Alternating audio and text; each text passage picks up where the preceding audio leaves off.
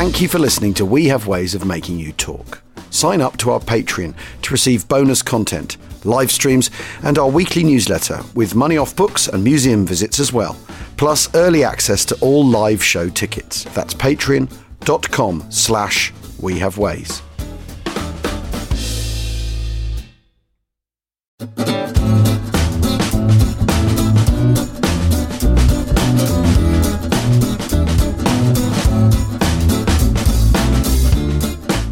We Have Ways of Making You Talk presents One Man's Window, an illustrated account of 10 weeks of war, Malta, April 13th to June 21st, 1942, by Dennis Barnum. Chapter 3. Final Briefing. I'm in my cabin, and our aircraft carrier is pitching forwards and backwards and rolling from side to side. This comfortable little cell of mine leans over, and when it ought to stop, it goes on further. I'm at my writing desk, feeling vaguely seasick. Perhaps it's the chocolate I've eaten, 3 bars of it, and I'm just not used to the stuff. Real milk chocolate too, in real silver paper, quite different from the ersatz chocolate in transparent wrappings that we've been getting on the ration at home. I can't bear to look at the creamy brown lump with its crinkled paper twinkling and sparkling in the cabin lights. I push it away into the shadow of the books piled up in front of me. Not far enough. I push it out of sight behind the books. Before me I have H.G. Wells' Outline of History, A History of Art, an atlas, and the 3rd volume of the history notes I am making. To bring these books, as well as my sketchbooks and painting equipment, in addition to my clothes and personal kit, is to break the orders we've been given about the limited weight of luggage. I hope that the heavily laden Spitfire, with all its extra fuel and guns, will lift off the flight deck when we set out for Malta in 2 days' time. But I refuse to leave these things behind. Surely there'll be some opportunity to draw and study despite the battle we're going into. But I'm restless. I can't seem to settle to my work now. Perhaps it's being in an aircraft carrier. How I'd hate to be permanently stationed in this electrically lit prison below decks. I've tried to work. Perhaps I'm thinking over much of the battle that draws minute by minute closer. I've even been along to my American friend's cabin where they played some records to me. Mozart and Beethoven were torture to listen to. At times in the past I've been lifted to ecstasy by such music. But this morning, since it would not have been polite to leave as soon as I arrived, I sat there in their cabin, chained to agony like Prometheus. What else can I do? Where else can I go? I've been in the hangar deck and in the wardroom. I was in the wardroom last night. I smelt the expensive aroma of cigar smoke in the corridors long before I arrived there. When I finally went in through the swing doors and stood inside the wide, low room with its white-painted girders stretching across the ceiling, I found it packed tight with people. Although there was a barricade of people linked together in conversation across the bar, the Negro barman in his white coat leaned over their heads and handed me an iced Coca-Cola. Holding the tall glass, deliciously cool and moist in my hot hand, I looked around and spotted the dreaded Hugh, with Ken and 2 Americans, seated at my favourite table. I couldn't get to them because of the crush, but across the din I watched the dumb play of their moving lips. They made urgent gestures with their hands, banging them on the table with delight. They were obviously telling stories. Ken's dark eyebrows oscillated up and down as he spoke. His mouth smiled wider and wider. His cheeks were 2 round lumps and he was shaking with laughter. His eyebrows shot up in the middle with the painful effort to get the rest of his story born. I suppose it all came out, for there was a sudden burst of movement. Hugh doubled up across his great arms, while the American, with his back towards me, arched backwards like a released spring. At last I got near enough to realise they were relating the adventures of their last few hours before sailing. I still couldn't see the chair-tipping American's face, but he gestured with the back of his thumb towards his gaunt-faced companion. "Gus here," he exclaimed. "He was staggering round and round the lamp-post outside her apartment. That lamp-post, he was clasping at it and asking over and over again if its name was Mary." I thought of my own last evening in England, walking alone with Diana along the darkened shores of Derwentwater, looking out together across the quiet, smooth surface of the lake. I am holding Diana's photograph in front of me, but it's no good writing another letter. I'm totally unable to express my feelings any more clearly. This just has to be borne, but my heart goes out to all other young men and women who have been wrenched apart by this war. It's no good sitting down here, imprisoned in this cabin, feeling sorry for myself. There's one place I haven't visited. A vigorous blow of fresh air would do me good. I'll go up onto the flight deck. The carrier is steaming at full speed, now up into the air, now down into the sea, but this is no deck with a railing to hold on to as the ship rolls, or to lean against as you come down from the sky to meet the sea, for here is the largest sheet of metal you have ever walked upon, wet and slippery with nothing to stop you being shot over the side. I've walked out from the metal island all too confidently. I'm much too close to the prow. It's a balancing feat to stay here and not to slide away. I'd like to get back, but I can't move without sliding. Through eyes screwed up against the wind, I peer at the end of the square deck, curving downwards just a few feet away. The actual brink is out of sight now. The deck's dropping. Where there was sky a moment ago, now there are waves. I'm still dropping, and I look up at the dark sea, stretching away into the distance. A wall of green water is rising above me. The deck's at a crazy angle. My feet are slipping. Oh God, I'm sliding towards the brink. The deck's coming up again. Reprieve. Got to get back to the island. She's rolling a bit now, slopes increasing, being pitched outwards. No rails and menacing sea on my left. Can just balance.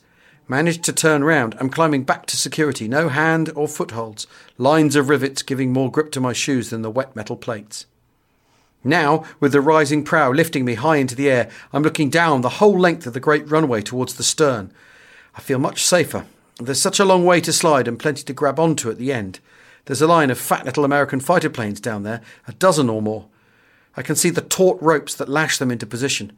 Above them, a churning wake flattens the wave tops away to the distant horizon.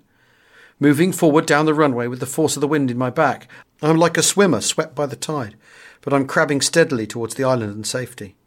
The black oval doorway that leads below looks very small at the base of the towering mountain of metal. The mountain itself slopes back in a series of horizontal platforms. On these platforms there are guns, and there are men there. Men! I'd quite forgotten about men. Wearing coal scuttle helmets, they are slung behind their weapons, whose black muzzles are pointing skywards, looking up the barrels of their guns, watching the sky, watchful against attack, unaware of my predicament down here. You might please glance this way in case I need help. But their heads do not move. The blurred grey clouds seem to spin around above them. Taking my oval doorway with it, the island lifts high into the sky. I'm climbing the fierce slope, carefully picking my way along each line of rivets. The gradient slackens. I'm walking normally. Now, pitched straight into the open door, I grasp the metal and hold on tight.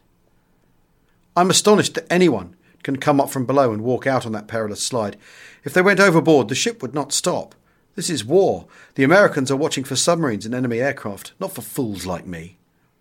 As I climb the ladder back to the interior labyrinth, I notice that my forearms and hands are trembling a little. I am reminded that this is not a Navy week for children. It's Sunday morning in the Mediterranean. I'm standing on a narrow catwalk a few feet above the level of the flight deck. The fierce sun glares down out of the cloudless sky and a gentle breeze blows the smell of hot paintwork into my face. Today the flight deck is horizontal and flat. It has the solid security of a billiard table. Its dry metal plates are a pale yellow-grey in the sunlight, while a dark violet shadow lies motionless upon it. The shadow is cast by the metal superstructure, whose gun platforms, funnel masts and radar aerials are a dark silhouette steady against the sky. Our carrier is moving forward across a brilliant blue sea, and gay little waves come dancing diagonally from the hazy distance to greet us. The weight of our ship is quite indifferent to their welcome. The catwalk below my feet is of latticed steel, and far below I can see the waves being turned aside. Their happy porpoise-like flourishes are left behind as the water streams past. Our shadow on the water races along with us, and our bow wave breaks out of it into dazzling whiteness. We came through the Straits of Gibraltar during darkness last night. We have left behind the cloud screen which saved us from the searching eyes of enemy reconnaissance aircraft in the Atlantic, and our fleet of ships is now fully exposed as it rides deeper into enemy waters. In her usual station on the starboard bow, our battleship Renown is dipping and rising very gently, a faint wisp rising straight up from her funnel. Ahead of her is a cruiser, and flung out fanwise in front of the fleet are 3 destroyers. Everyone is alert, and if all goes according to plan, we'll fly off our Spitfires at dawn tomorrow. I suppose it's only natural to have a tingle of apprehension. A few minutes ago, Squadron Leader Hughes, the RAF engineering officer on board, who's been giving the Spitfires a final check, was up here taking the morning air, and he assured me that we should have no mechanical trouble. I hope he is right. We've got to fly nearly 700 miles, as far as from London to Venice, and we're over the sea all the way. If any fault develops in the single engine, we'll have to come down without any hope of rescue. Hughes should know, indeed. He is a man with a reputation for, on a previous reinforcement trip, he discovered a manufacturing fault in all the long-range tanks. He would not let a single aircraft take off. Although the Admiral and the captains were furious for having to come so far in vain, Hughes would not yield. He thus became known as the junior officer who turned back the fleet. I've just completed a pen drawing of him, and I observed him closely. He certainly appears confident this time. I've done 2 portraits this morning, and the comparison between them was most interesting. Hughes was gay, even mischievous, but although he bears a considerable responsibility, he can afford to be gay. For when we have taken off tomorrow, the carrier will turn round and bear him home again to England. It is a strange coincidence that he's on board, for I first met him a year ago in Lincolnshire at the identical time and place where I met my wife. He thus represents my own happiness during the past year. He has become a symbol of the past, the last connecting link with home. The other drawing was of Squadron Leader Gracie. He is symbolical to the future. Gracie is the only man among us who has been to Malta, and he looks like it. Our voyage and the 50 Spitfires in the hangar are in many ways the result of his energies, for he was sent to London by the commanding officer of the RAF in Malta to report on the desperate condition of the island, to stir up trouble and to bring back reinforcements at any cost. When I was drawing him, I learned a few more facts about Malta. I knew that the bomber force lay wrecked on the aerodromes, but I did not know that in March alone over 2,000 tons of bombs had been hurled down upon the island. This is 10 times the tonnage that fell on Coventry during the Blitz. Not only this, but when Gracie left about 2 weeks ago, the rate of bombing had been trebled. Malta is now being bombed at the rate of 6,000 tons a month. It is Coventryed every day, day after day. When he left there were only 6 serviceable fighters left, not 12 as I'd been told earlier. Now the situation is probably worse. If you're lucky enough to fly, Gracie told me, then you're generally outnumbered 40 or 50 to 1. The same facts as I knew already, but lucky enough, indeed. I stared at the man who had actually done this thing, a sad, hunched figure with the ribbon of the Distinguished Flying Cross. His face did not bear his usual vigorous and forceful look. His expression betrayed his thoughts as he looked towards the horizon. I followed his gaze. With the carrier so steady and peaceful and the blue sea so wonderful to look upon, it seemed impossible to realise that beyond the horizon was dust and blood and destruction. I wondered what the battle would be like, and I am still wondering. The odds are fantastic. All that I feel is the impossibility of survival for long.